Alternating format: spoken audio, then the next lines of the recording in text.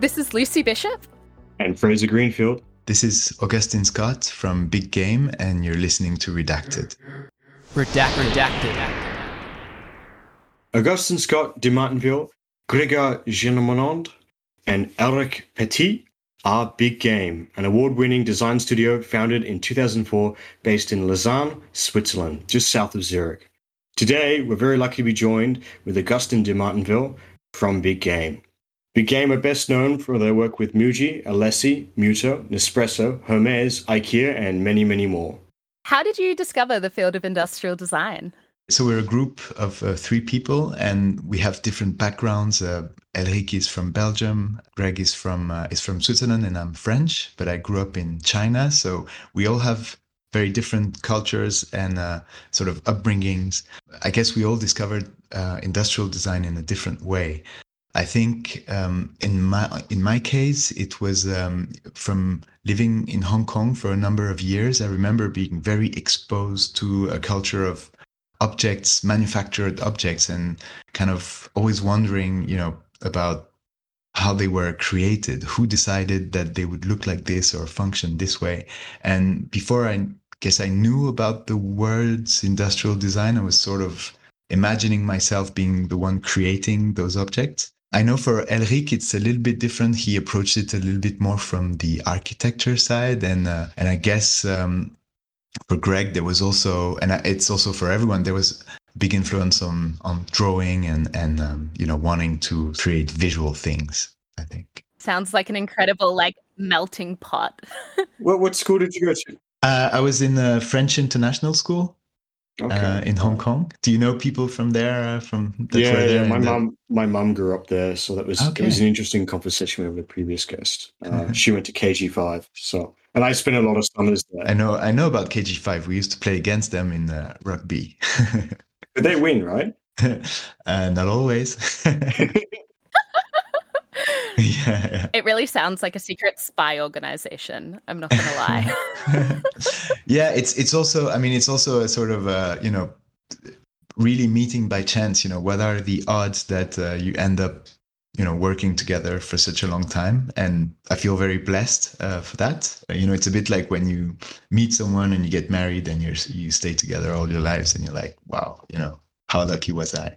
So it's a little bit that type of a feeling. Yeah. A working marriage. Like soulmates or like a twin flame. Yeah. Sorry for starting off super corny, but yeah. I love it. Was there anything that was a shared inspiration? Yeah. So, we started, we started straight from school, and actually I think I was still studying for a year after we started. So it was kind of common interest in the first place. So, sharing the interest for everyday objects, common things, objects that you don't necessarily think that have been designed by someone, just like a simple light fixture or something, but then you start to look at it more in detail and realize that it's actually quite nicely resolved.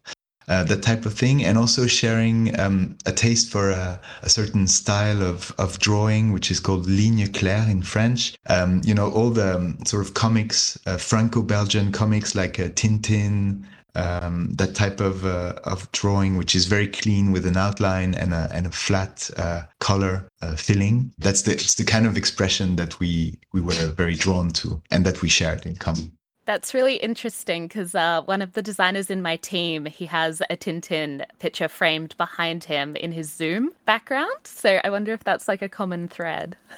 Yeah, well, there's definitely something about if you look at Tintin albums very carefully, you see that there's a level of abstraction, which is quite nice, but it's also done in such a way that sometimes objects are depicted very precisely. So you can see that the author had a keen eye for detail and that would really notice certain pieces of furniture, and it's very nicely done. Incredible. I'll have to have a closer look. You're from all different parts of I guess Western Europe, but you yourself you grew up in Hong Kong. How did you guys meet? So we met in a really great school in Lausanne, which is called in English is called the University of Art and Design. And we met there in the early 2000s, and it was really an incredible time to be there. There was a new director at the time that came in, and he started things that were completely unheard of. For instance, he would make exhibitions at the Milan Furniture Fair where he would showcase work from students. He would get young up-and-coming designers to come and teach. So, for instance, we had as teachers, we had the Burulex, we had Barbara Oscarby come over, we had the Campana brothers from Brazil, we had Nathalie Crasset from France, or Pearson and Lloyd that came to do workshop. And also students got to collaborate with companies, which was, we were, 20 to 22 or 3, and we were put in contact with industrial partners that were actually looking for new things, and that's very enriching. There was very little theory actually, and a lot of hands-on experience. Amazing. It sounds very similar to my experience. Like very, very little lectures and study, and definitely no exams, all just like practical. Wow. So was it at school, or did you learn sort of on the job? So I studied at RMIT, the Melbourne Institute of Technology, and they have a very similar kind of industry partnership where people will come in to teach studios, and maybe they're like designing a coffee machine and everybody is designing their own version, or they're working in groups. And then at the end of the semester, you would present them and they would choose one and they'd go ahead and work on manufacturing it. Or like in one case, we were designing cider bottles for a cider company. So they bought all these kegs of, well, not kegs, they were like slabs of cider, and everyone drank the cider and like drew forms. And it was Great. good. So wait, did you guys like do a group project together and not hate each other at the end of it, and that's why you decided to stick around together? Well, it's we did collaborate a little bit while in school. We were actually flatmates, so that's a pretty good test when you think about it. Not fighting over not doing the dishes and stuff. That's a good start. I mean, you can blame someone right now if you want. They probably will never hear it. No, but it's more like, friends after a certain period of time, it's not, you don't like them because you think they're perfect. You like them because you're okay with their flaws. You're sort of okay with them. So it's a bit like, it's good to know each other before you get any kind of commitment. But it started very organically, actually. We just, when you talk about a group project, the first thing we did together was to exhibit in Milan during the furniture fair. And that was our group project in a way. We did it.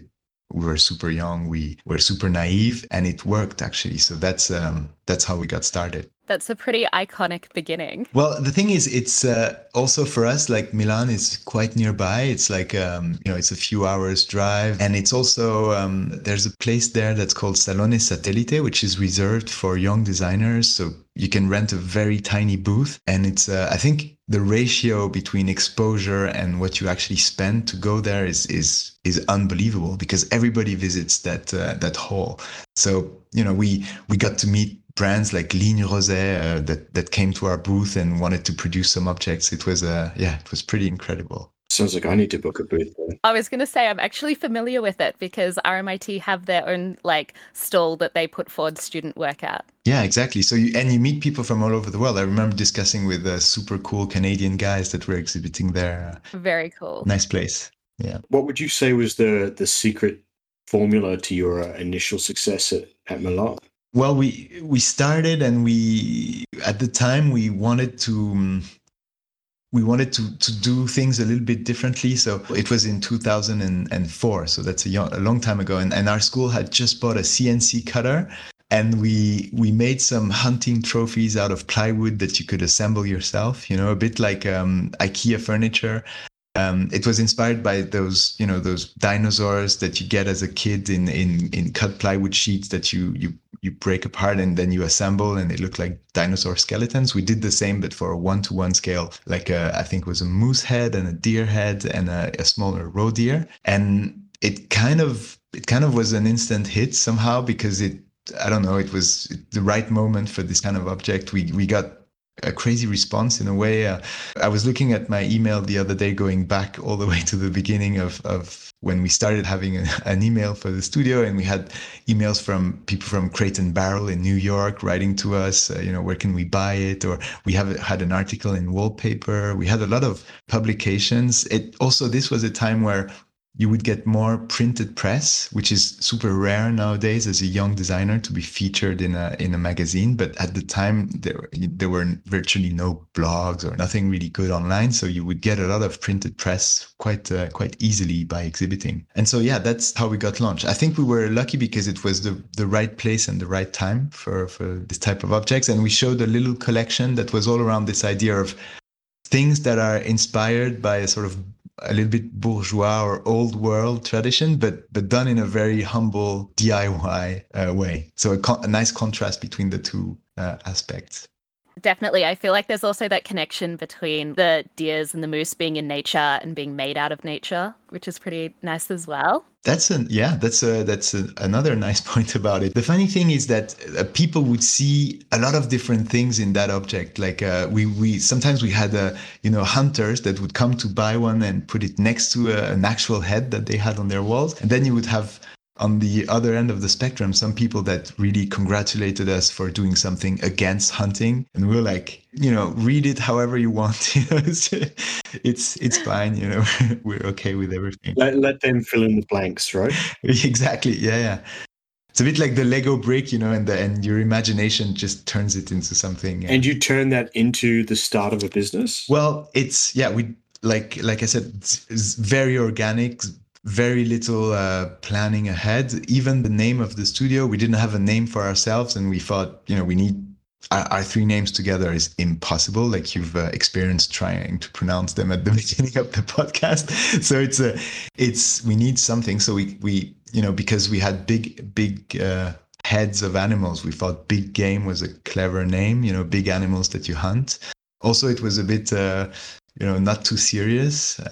Our director in school at the time, he would always say, like, do everything seriously, but never take yourself too seriously. So we thought it was, a little bit tongue-in-cheek, not too serious, and also a bit ambitious, saying we want to become Big Game for, producers in Italy by doing that. I love that. Can I take a step back for just a second? Sure. You said that lots of people interpreted these plaques really differently. I feel like maybe that's what made it so successful. Like that's kind of the common thread in successful art, is how people can resonate with their own experience. Like maybe that was what made it so special to people looking, is that they could connect to it in a way that they hadn't felt with other items, like a taxidermied moose. Yeah, I completely agree with you in the sense that I think for us, I think the beauty in art is when you can say a lot with very little. There is something that starts a conversation or an interpretation, or people see it differently and start to discuss. I think that's the nice part about creating something. I'm calling it art, but that's very pretentious. I don't think it's art at all. But just anything that you create that can get people started and discussing it and seeing it in different ways, I think is really interesting. Definitely. I feel like it's a hard thing to capture. So incredible that you were able to do it so early. Yeah. So you got all this print media and then you decided to turn it into a business. What was the first 6 months of Big Game? What was that like? So we got some producers that immediately started producing some of the objects. So the hunting trophies got produced by a Belgian company. We made some trestles that were also with a very intricate sort of profile that looked a bit like some Renaissance, very carefully designed table, but then it was just a piece of cut thick plywood. And these got produced by Ligne Roset, which is a French brand of furniture. And we were like, okay, that's it. We're getting started.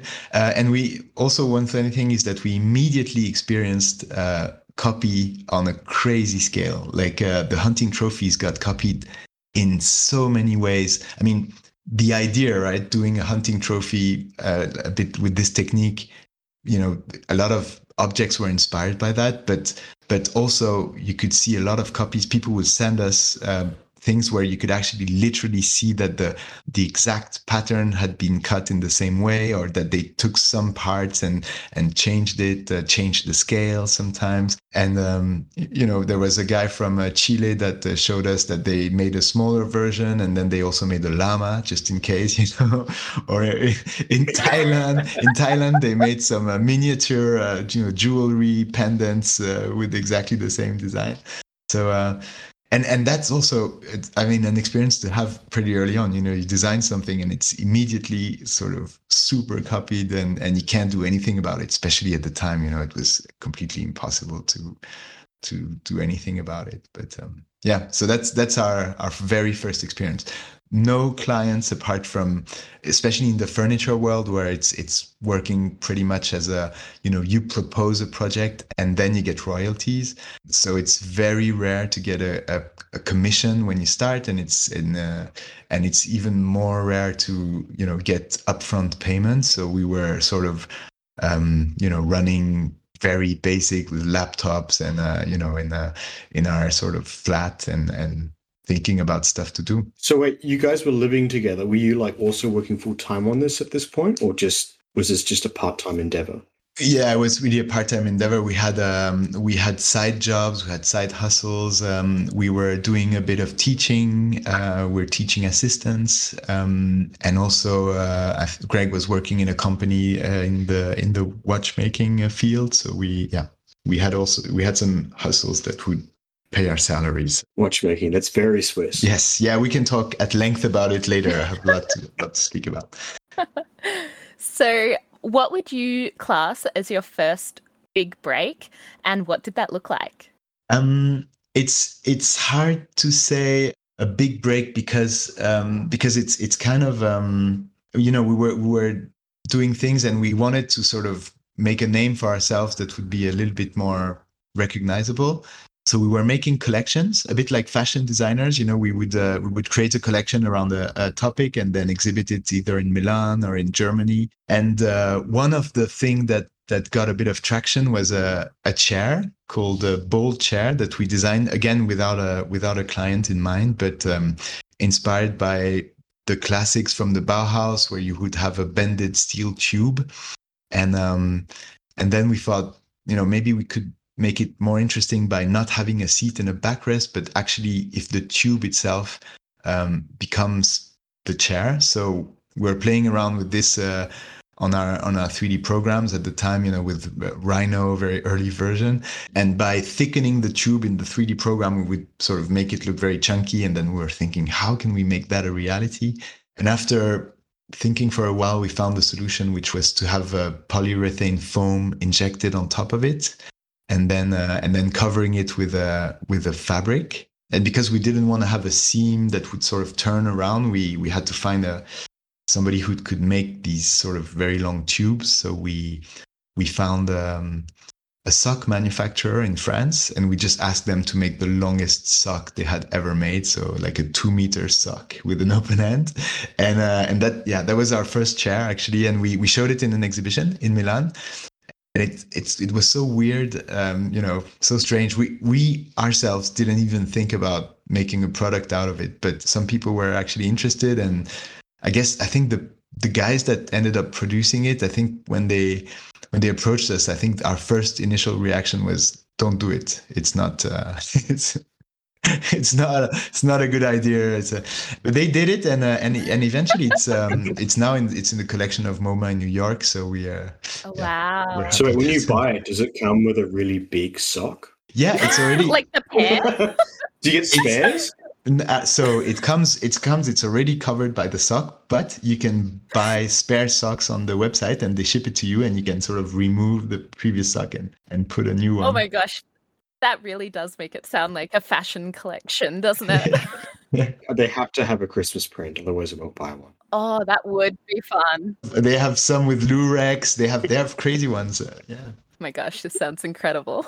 What we never had, and maybe that's a good opportunity, is a hand knitted one. Maybe we can make a call here. Stop.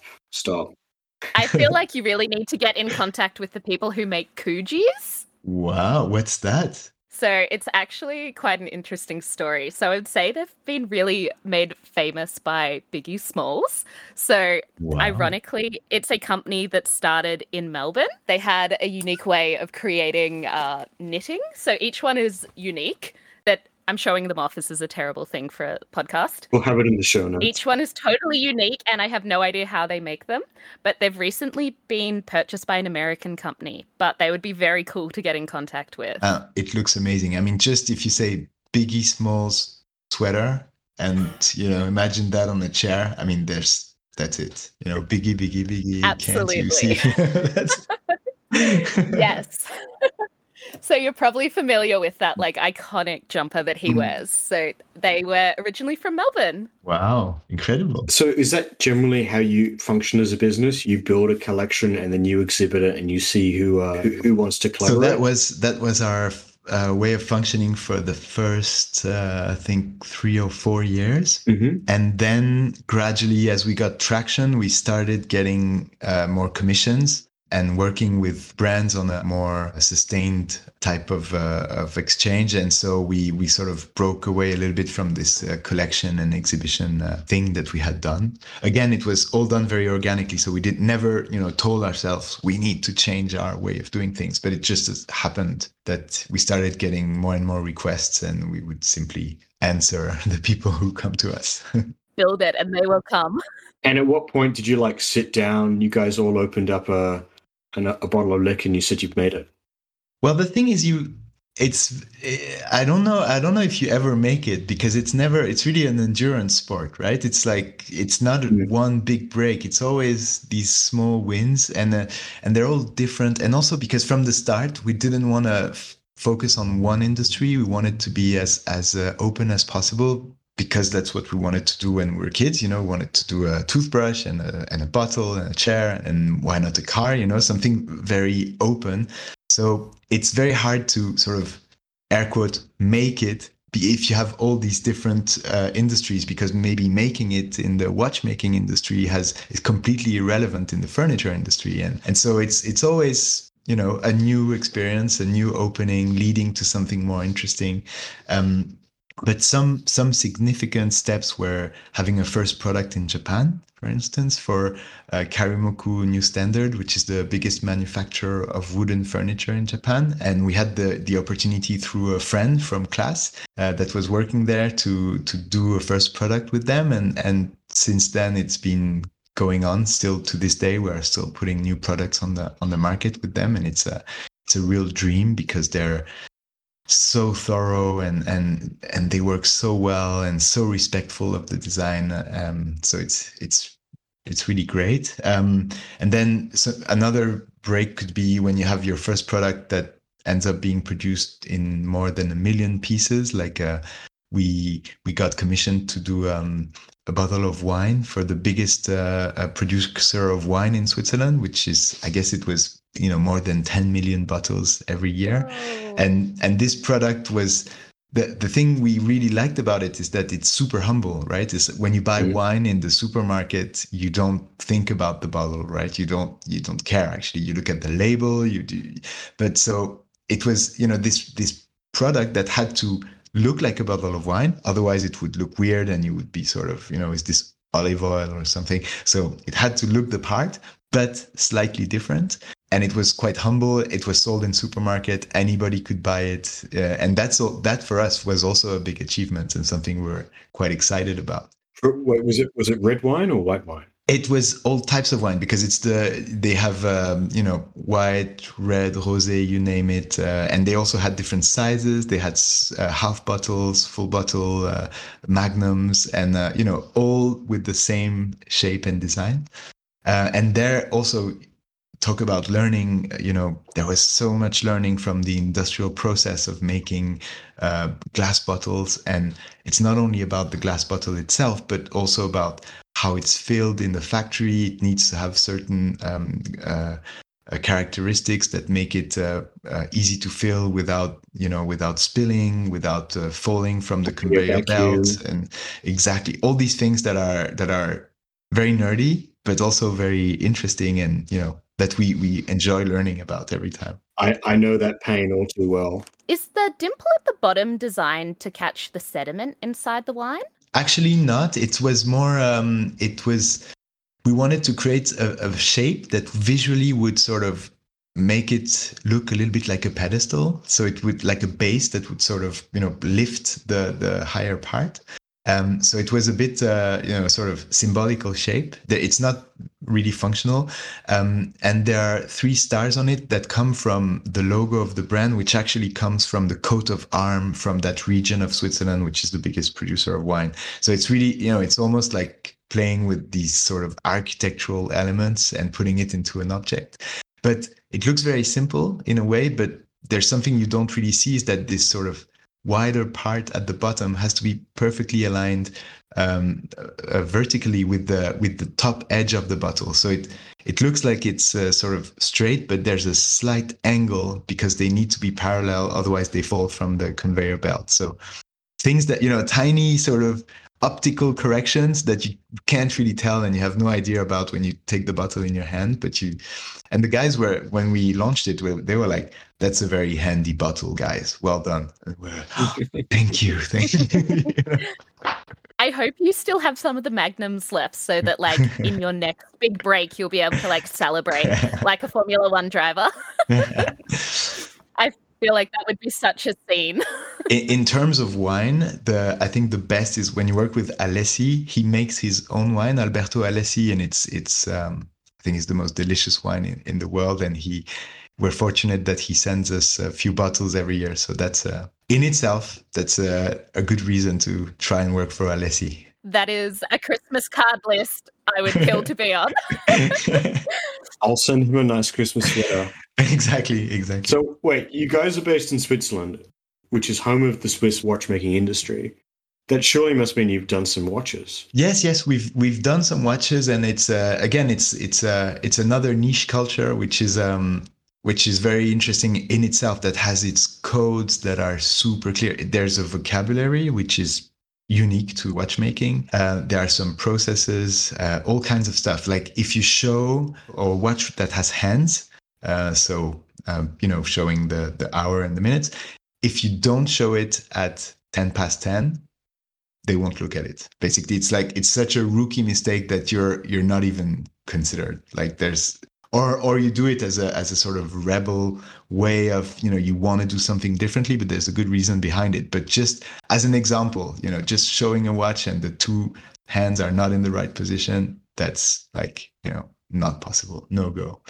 I think a colleague of mine called it the watch's smile. Yes, that's where it's supposed to come from. But there's also a reason that it sort of highlights the brand name that's in this V. And also it doesn't hide if there's a date at 3 a.m. So yeah, many backstories always, but very, very precise culture.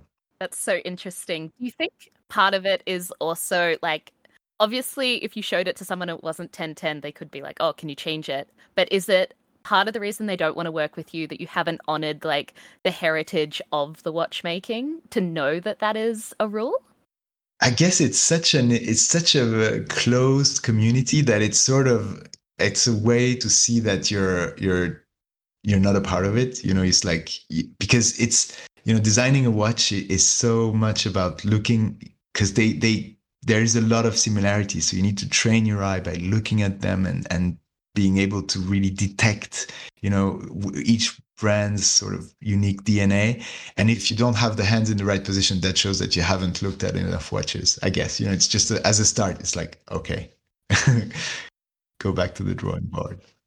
So which watch brand did take a gamble on you guys, which I'm gonna say are outsiders of it?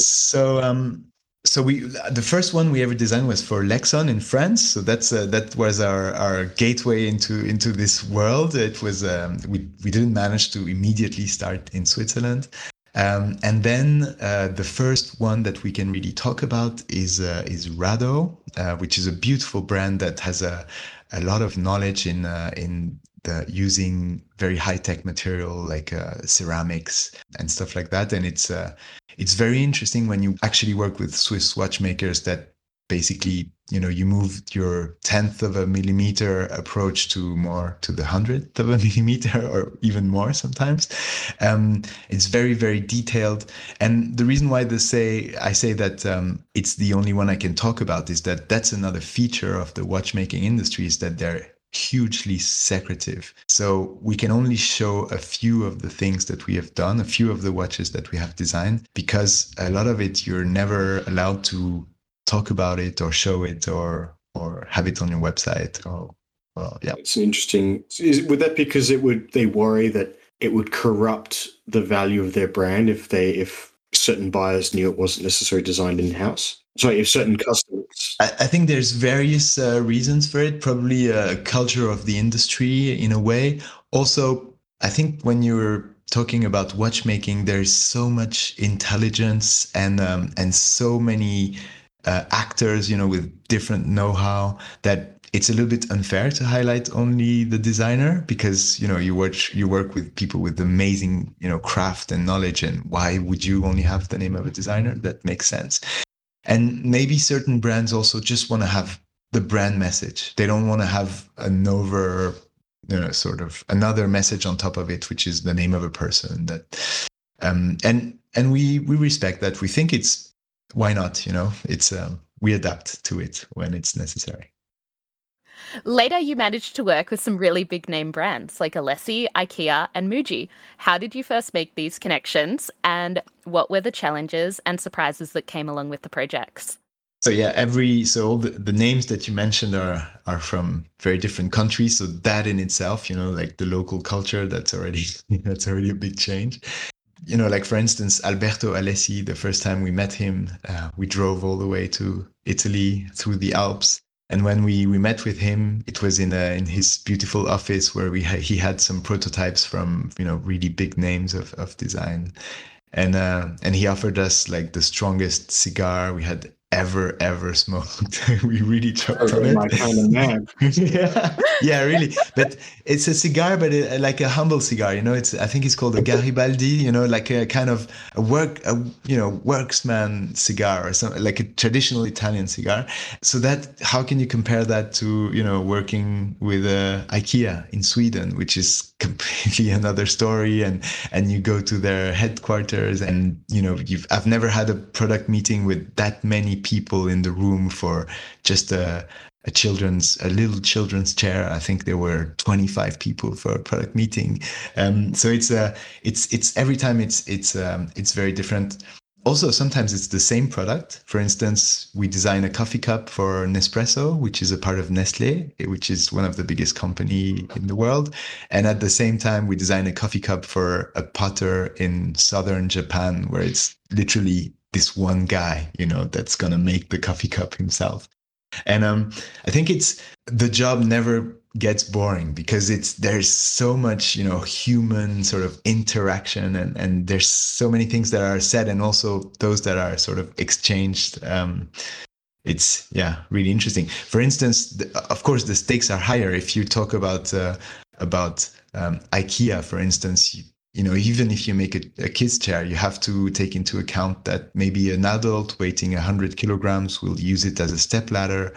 And the stakes are not that high if you make a coffee cup in southern Japan for the same reasons. But maybe there are other things that are important in that context. And you can also try different things every time. I feel like a big one would be like the environmental impacts as well with the chair, because if you can save some material, you're actually going to be saving an enormous amount of material.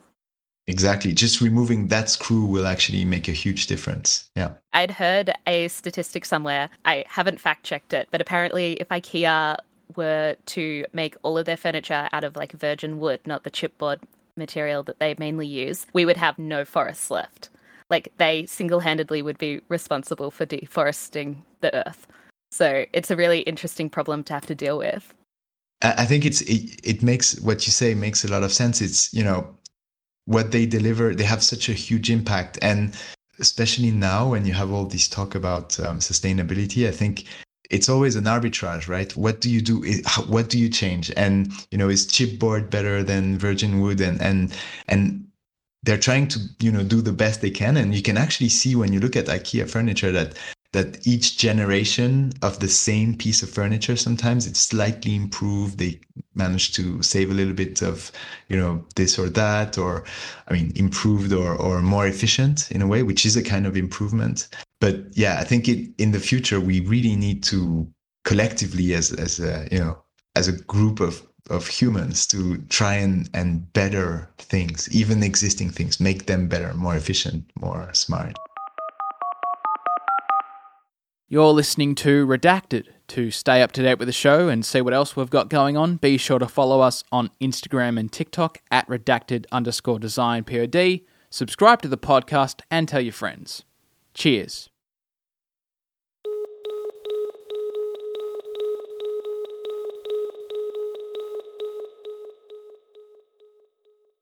What's the design process like for working with one specialist in southern Japan?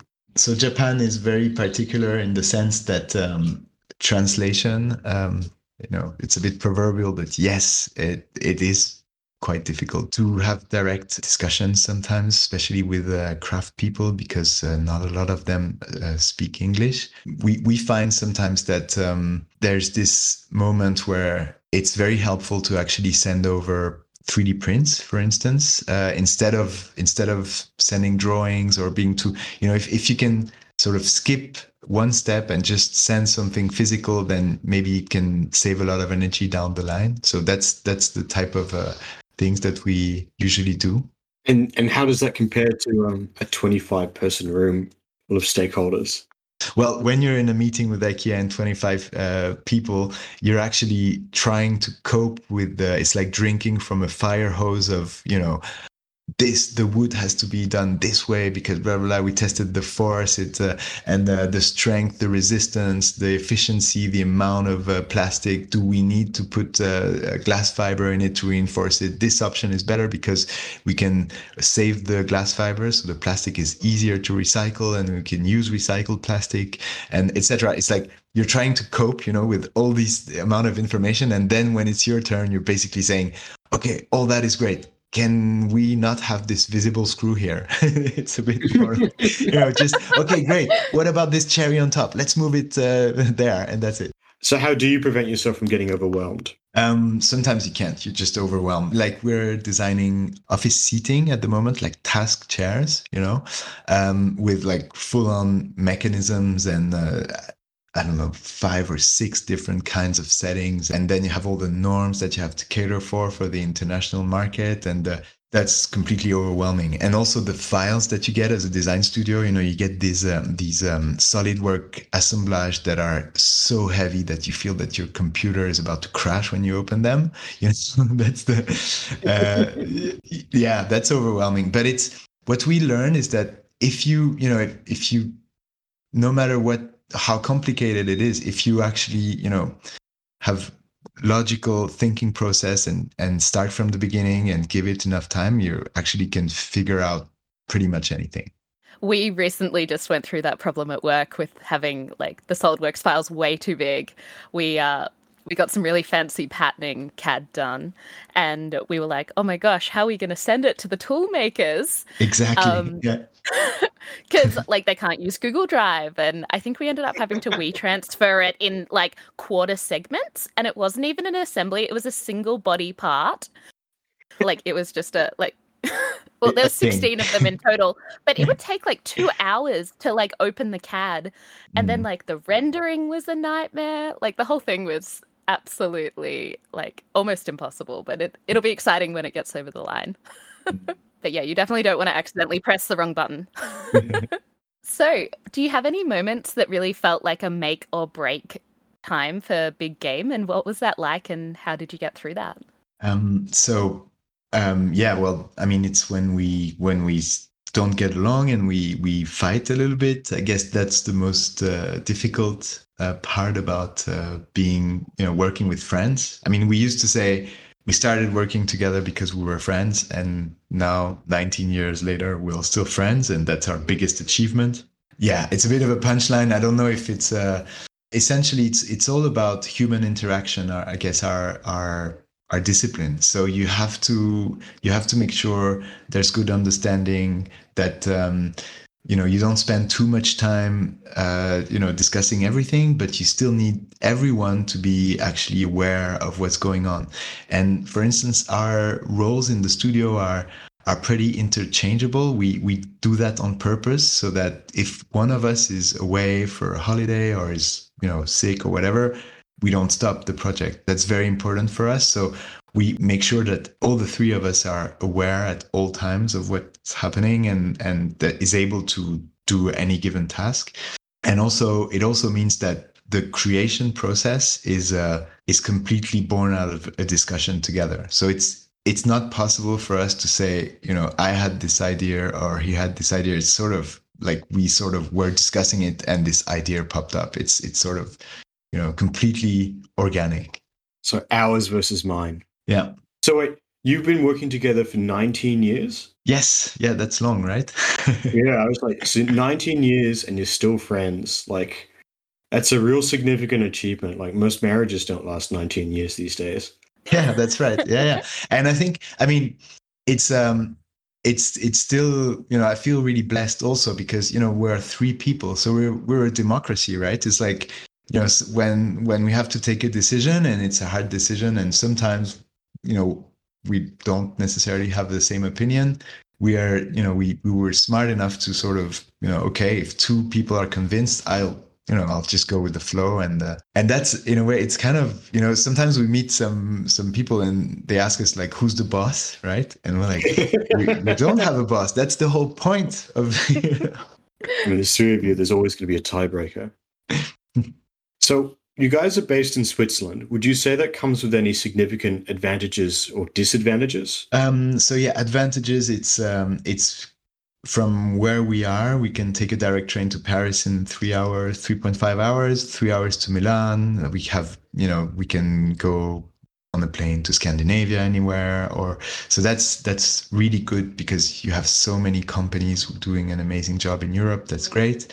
And then the design history in Switzerland is amazing. If you think about the typeface Helvetica, for instance, I mean, there's this whole thing about Swiss design being, very clean and crisp and then even the Swiss made, they've done a good job at promoting Swiss made as a very sort of sought after thing. And then it's also really close to nature, which is super nice because then we can swim in the lake, which is right in front of us, and we have a view on the Mont Blanc. So yes, that's really great. I'm promoting it. On the downside, it's one of the most expensive countries in the world. So you have to. It's not easy to make a living.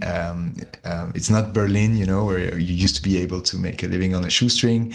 It's you kind of have to create an income for yourself. Hustle. Yeah, exactly. Yeah. You have to get this bread. Yeah, Would you say there are any pros and cons to the culture as well? Yeah, well, for Switzerland, there's this thing about being really understated, which is a classic, like very quiet and understated and sort of, and which is, in a way, it's good because it means being humble, but at the same time, it also means a little bit short selling yourself. And Swiss design is a little bit a representation of that because it's known for being super functional, super efficient, but sometimes it looks a bit basic as well, and it's almost a bit boring, So, and because we're not all originally from Switzerland, it's also nice because we have a sort of outside view on this local culture. So we try to pick what's really interesting about it and sort of not fall into the downsides of that culture. But it's always very interesting to think about local culture, especially Switzerland. It's so small and it's in the middle of these, big countries that also have big personalities like France, Italy, Germany, So what's the lingua franca in Big Game? You mean like literally we speak French? That's our language that we speak together. No, that's it. That's the line. My line done. And figuratively, you mean figuratively, like what do we really share? Yeah. I think when you want to become a designer, at least for us, it's really this desire to imagine something and see it become real. That's kind of this, that's where you get the kick, I guess. You sort of imagine something together and you're like, wow, it would be so nice if it actually existed like this. And I think that's the thing that always gets us motivated when we start a project. It's funny, the project could be really well paid or not really well paid. It's sort of, it doesn't really influence the motivation we have. I guess it's really more about like having this sort of idea together and really wanting it to happen. That I think that's really the kick. Okay. That's really cool. I always think when like production samples turn up at work, it's like seeing a rock star. You've seen them on the like computer screen so much, like in CAD, and then you finally get to see them like in a render, and you're like, "Ooh, this looks good." And then it turns up in person, and you're just like, "Oh my gosh!" It's like seeing someone famous. Absolutely, yeah. You've spent so much time fixating on it, and like all those little details, and you're like, "Yeah, I made this." Exactly. Can you think of any examples of how you've been influenced by your local culture in your work? Yeah, so for instance, we work a lot with a French company called Opinel that make folding knife. It's very well known in France, and they've existed for more than 100 years, and it's still family owned. So in this type of thing, you really, you need to respect the DNA so much and the history. So, and it's kind of the local French culture in a way. You're dealing with an asset of French culture. It's like designing a baguette or something. And that's it's not just designing a knife. You have to take into consideration all the culture around it. So definitely, yeah. And what would be the design process you go through when you design a brand product in the big game way? So the classic way, the most basic thing is like phase one. There's creative ideation, and we usually present 3 directions. I mean, that's the most basic, right? And then phase 2, the idea is selected and reworked to be adapted for production. We make a prototype, and then phase 3 is production follow-up all the way to industrial product. But then it depends so much on the company. Like, for some companies, we start before by having workshops with them for defining the design strategy or the brief. And then it stops later sometimes because we do the art direction of pictures. We design even the point of sales, the packaging. We do press presentations. We do social media on an Instagram. We do even exhibition scenography. So it's very open. But the basis is really these 3 phases. And I think maybe it's a bit universal. Sounds incredible. It sounds like you've really got your fingers in all the different areas. Do you guys not do any of this in your own design practices? I think for me, it tends to be a lot more engineering led. Okay. We will often work backwards. We'll figure out how we're going to make something before we actually do the design work. I wouldn't say that's necessarily the best way of doing it, but we're usually given a budget first, and I have a reputation to uphold of we deliver on that budget. And it's generally just down to the clientele. I'd love to do it your way, but I usually work backwards. Lucy would probably be in something else entirely. We do it very similarly to like your process. We generally get a brief, whether that's from our CEO or from like a client. We go through like a research, creative ideation phase. Then we start comparing all the market leading products. We define what features we need. Sometimes we define what our whole collection will be at the beginning. Like we need to have this offering and this offering to really make an impact in the marketplace.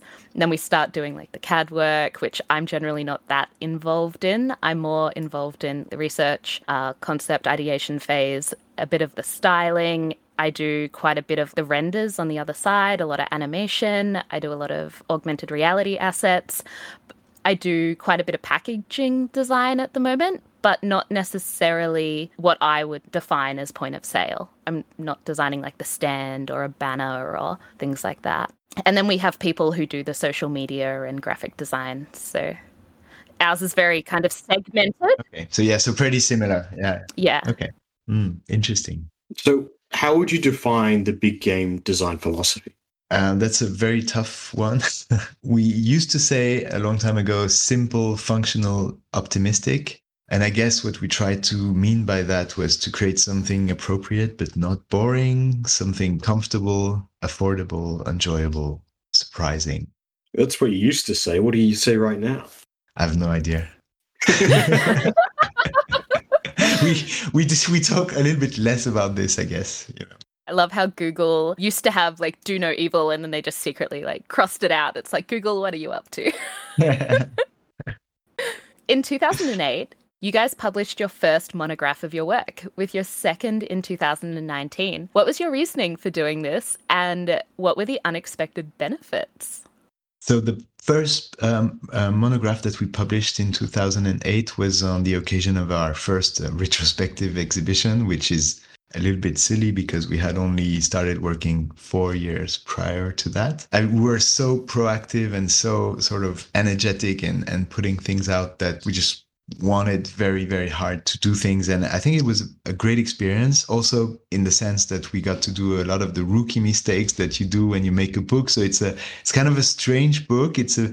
We asked so many people to write in it. I think there's like 15 authors or something. And it's a bit of an artistic book, if you will. And then the second one we published in 2019, this one was a bit more mature, obviously, and closer to what we really wanted to say. We just tried to explain basically what we do in the simplest possible way, like it would be for a kid. And we kept it very, very simple and very honest and very open, and it's doing quite well. The book, it's been translated into Korean, which is great. We really love Korea. We have a lot of projects going on there, so we're super thrilled about it. And the benefits for publishing a book is, I mean, first of all, for you is that you're sort of taking a step back and having an overview on your work. And then it's also a great opportunity to defend what you believe in as a designer. You can put the philosophy in the back. Yeah, you can put like, what is your slogan? I don't know. It's a secret. Or you could just start with a wonderful manifesto. So were there any other like tangible business benefits? Did you get clients finding you through the bookstore or people wanting to work with you? I mean, the existence of the book, I think we gave it away to a lot of people. I think that in the end, it's a nice way to have a portfolio that says exactly what you wanted to say, and so I'm not sure if maybe, I mean, we've had some people in the past that came to us saying we've read your book and we're happy to meet you. But I think it works even more on the other way around, which is you send the book to someone you want to open a discussion with and you have a meeting after that. That happened a lot. That's incredible. It must be great to meet with people who have had a chance to read it and really understand what you're about and the things that are important to you, so that like you're on the same path to begin with. Yeah, and you can totally see some people have read it so thoroughly that it's almost like an exam on your book. You don't really remember what you wrote. And others have had a very quick go through, and it's a bit more like, so you can tell already from that. I mean, that's a great segue into this next topic of like, you've got clients in Europe, US, China, Japan, maybe Korea. It seems that that's not the new frontier for you.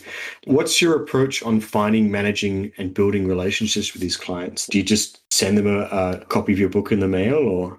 So we travel a lot and we attend a lot of trade shows. We do a lot of exhibitions. We're going to do some exhibitions in Korea in December. We're also traveling to India in December to see some new clients that we're working with. So it's about being mobile and meeting people. There's no way around it. I think if we hadn't traveled so much, we would have much less opportunities like this. And it's sometimes you're the one who's demanding it, and sometimes just being there actually is a good way to start a discussion.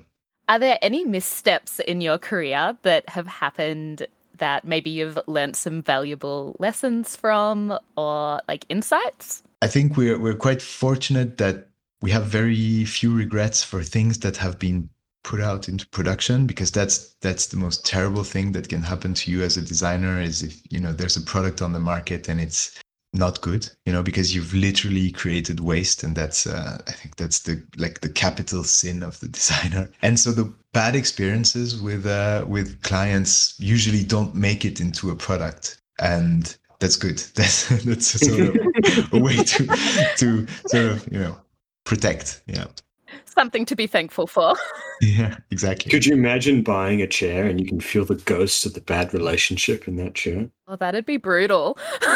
But I mean, like, if you sit on a lot of chairs, seriously, some, even good-looking ones, but just how uncomfortable they can be, that's You can feel a relationship. Is there a big difference in culture between the clients you've worked with in terms of like how their size relates to how they function? Oh yes, totally. I mean, if you work with a big organization, there's a lot of process that has to be done internally, actually. Yeah. So selling your idea is really a whole discussion that you have to motivate a lot. And it's completely different if you're talking to a single person that's a producer and takes the decision on the spot. So that's a difference. But also you learn so much from big organizations. Risk assessment in a big organization is incredible. They actually brainstorm on all the things that can go wrong with the product, which is, we've been part of these sessions. Sometimes it's scary, you're like, but why would someone put it in the microwave with wine inside? Why does it, it's like crazy things, but it's kind of, it's a part of the thing. Why would 100-kilo person step on a child's chair? Exactly, right. But yeah, it's good that you do it because these things can happen. I mean, it's pretty normal at your average Australian barbecue. What would happen on an Australian barbecue with this product? If you need anything to test, let us know. Okay, we'll courier it to you. This is a question we normally ask, but I'm not sure it's necessarily that relevant for you. But how do you convince others that good design is a value add? Yeah, I don't think, maybe it comes from being in Europe or anything, but I think people are more and more educated to design. So we rarely have to advocate the role of design or that design is important. And actually, in a lot of companies that we work with, there are already designers working in-house. So it's kind of part of the culture already. So yeah, we're thankful that we don't have to. That sounds amazing.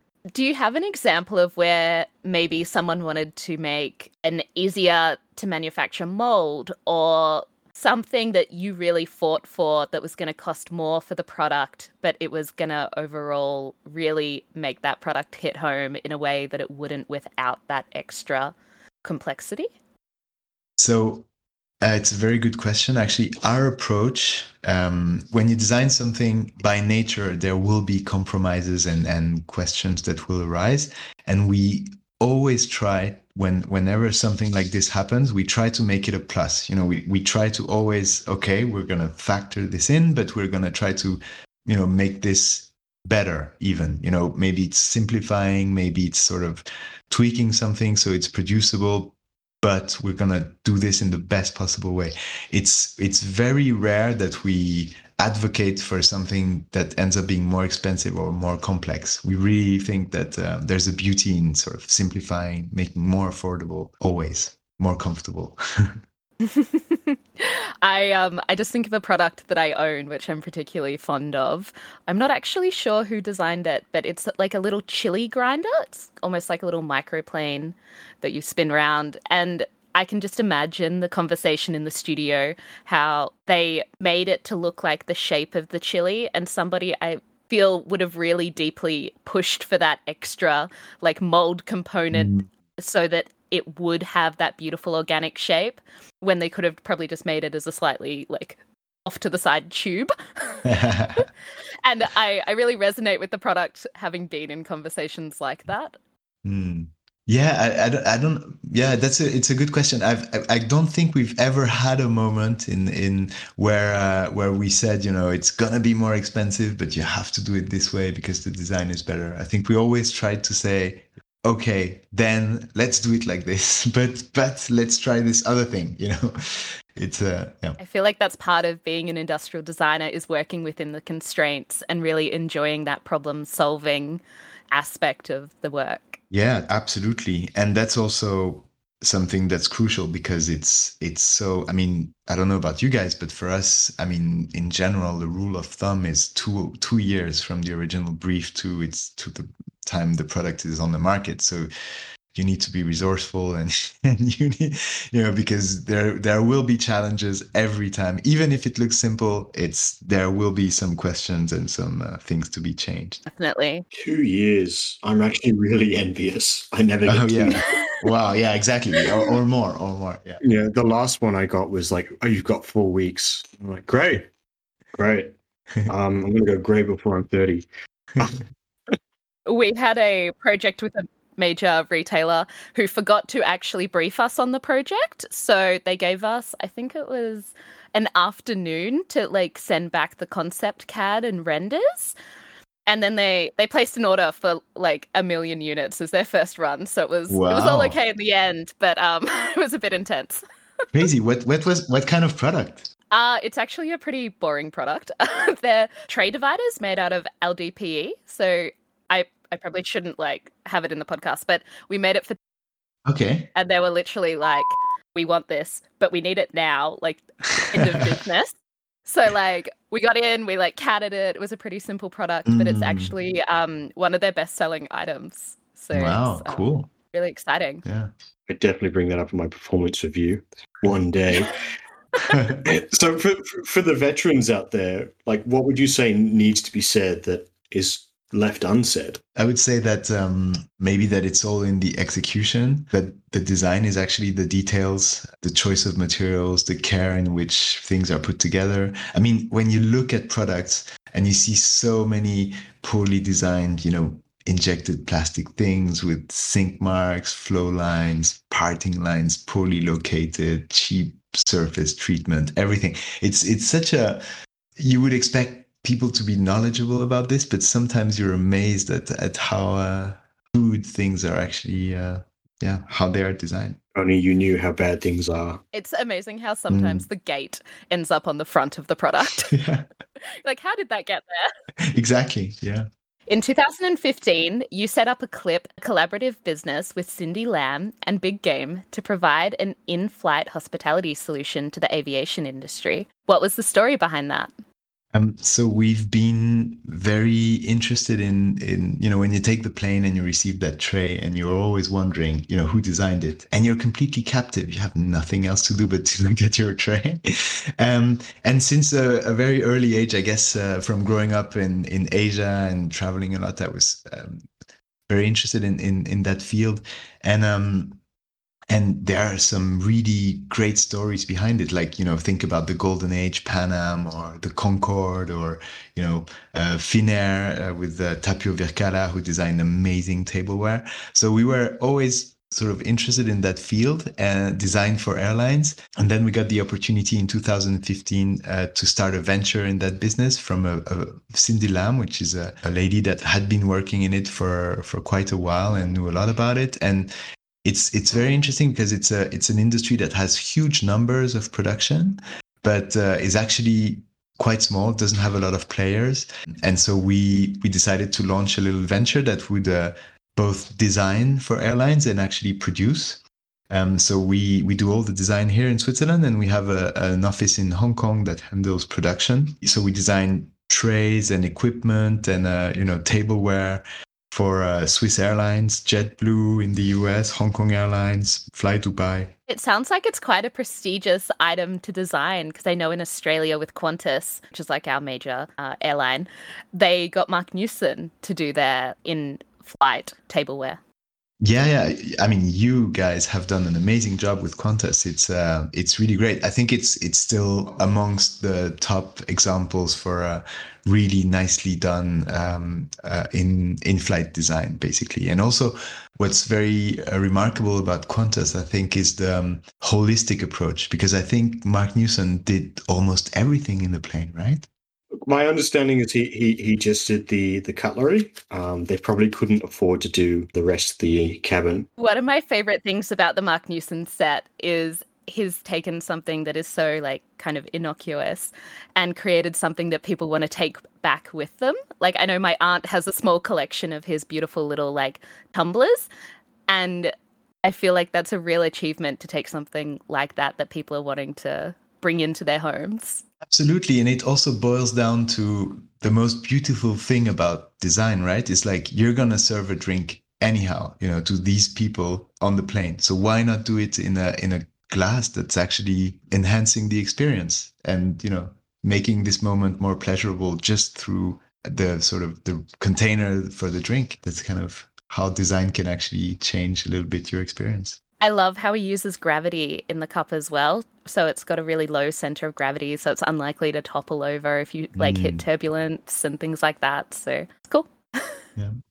So now that you're so much, deeper in 19 years into a three-man show, what advice would you give to your younger self, just starting out? Yeah, be curious, get out there, get involved. I mean, we did it. If it was an advice specifically to us younger, I would say really read the contract before signing it. Maybe ask for a version in English or French so you are sure that you understand it. Sounds like there's a story in there. I mean, we've all signed contracts a bit faster than we should have, I guess, right? Gosh, that sounds like one you've got to almost always learn the hard way. Exactly. Yeah, exactly. There's no way around it. Looking back, what would you say was a weakness in your design education? I mean, we had very little training in sort of business or setting up a company or anything like that. It doesn't matter because none of it was very difficult. But I guess it would have been nice to be made aware of a few things that you just have to look out for. Because I guess for the first 10 years, you basically have no idea and you're sort of doing a lot of mistakes. And anyway, you're not in for the money because otherwise you would have chosen another line of work, I guess. So it's like, it's just like, I guess, a very short, very concise moment in a room with a PowerPoint and somebody telling you, just be careful with this and this and this, and you'll be good. I really wish that design institutions were more encouraging of entrepreneurial spirit. I feel like you're very lucky to have business partners who are such hustlers. So I feel like that's not always a quality that's found in industrial designers. Yeah, because I mean, if you become a designer in the first place, is that because you want to create things and you want to, be by yourself and do things and it's nice and everything, but you have to get out there. So also one of the reasons why we're lucky to be three guys, because when somebody gets shy, there's the two behind that are pushing like, hey, go and speak to him. Yeah. It sounds very similar to mine and Fraser's relationship. Who's the shy one? Lucy always says I'm really good at schmoozing at dinner parties and such, but that does not come natural to me at all. It mostly comes down to my mum. I don't know if I've ever said that. I just say you keep walking away from me. Because I just go what would my mum do? My mum would be throwing shoes at me if I did not speak to every single person in the room. That's good. I'm just having flashbacks of her just yelling at me in Cantonese saying if you're in the room, you need to introduce yourself to every single person, even if you don't like them. It's okay. That's good. I didn't get that from my parents. It's solid advice, and I try to follow it, and it definitely has paid dividends, but it is not something that comes naturally to me. I feel like it's not so much that I'm shy. It's more that I think Fraser pushes me to try and apply myself in ways that I wouldn't normally, or put my work out there, or I'm not necessarily shy in meeting people. He creates the perfect intro, so then you can sort of carry on to this. Yeah. Sure. Yeah. Look, I try and teach people to do things the same way I've been taught. The best way to learn how to build an airplane is by jumping out of one with the parts. I should mention, I'm also scared Fraser's going to start throwing shoes at me. So that definitely... it's definitely encouraging. Well, thank you very much, Augustin. Thanks very much for taking the time away from Big Game and coming on and sharing your story. Well, thank you guys. We really appreciate it. Yeah. It's a real pleasure. It was very nice to talk with you.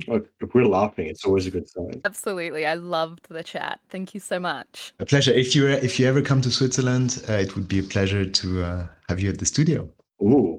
Would love to come. I love a studio invitation. Yeah, sure. I'll have to bring a bottle. Are you guys a fan of gin or wine? Or I mean, we drink anything. Don't worry about it. We're okay, good. my options are wide. I feel like you can't let him bring anything other than the wine bottle you designed. No, don't bring anything, actually. If you come and see us, we'll have a picnic by the lake. It would be very laid back and very cool. We're definitely bringing gin. Sounds amazing. With baguettes, though, right? For those of you listening in, remember to check the show notes for links to anything we've discussed. And until next time, this has been Redacted.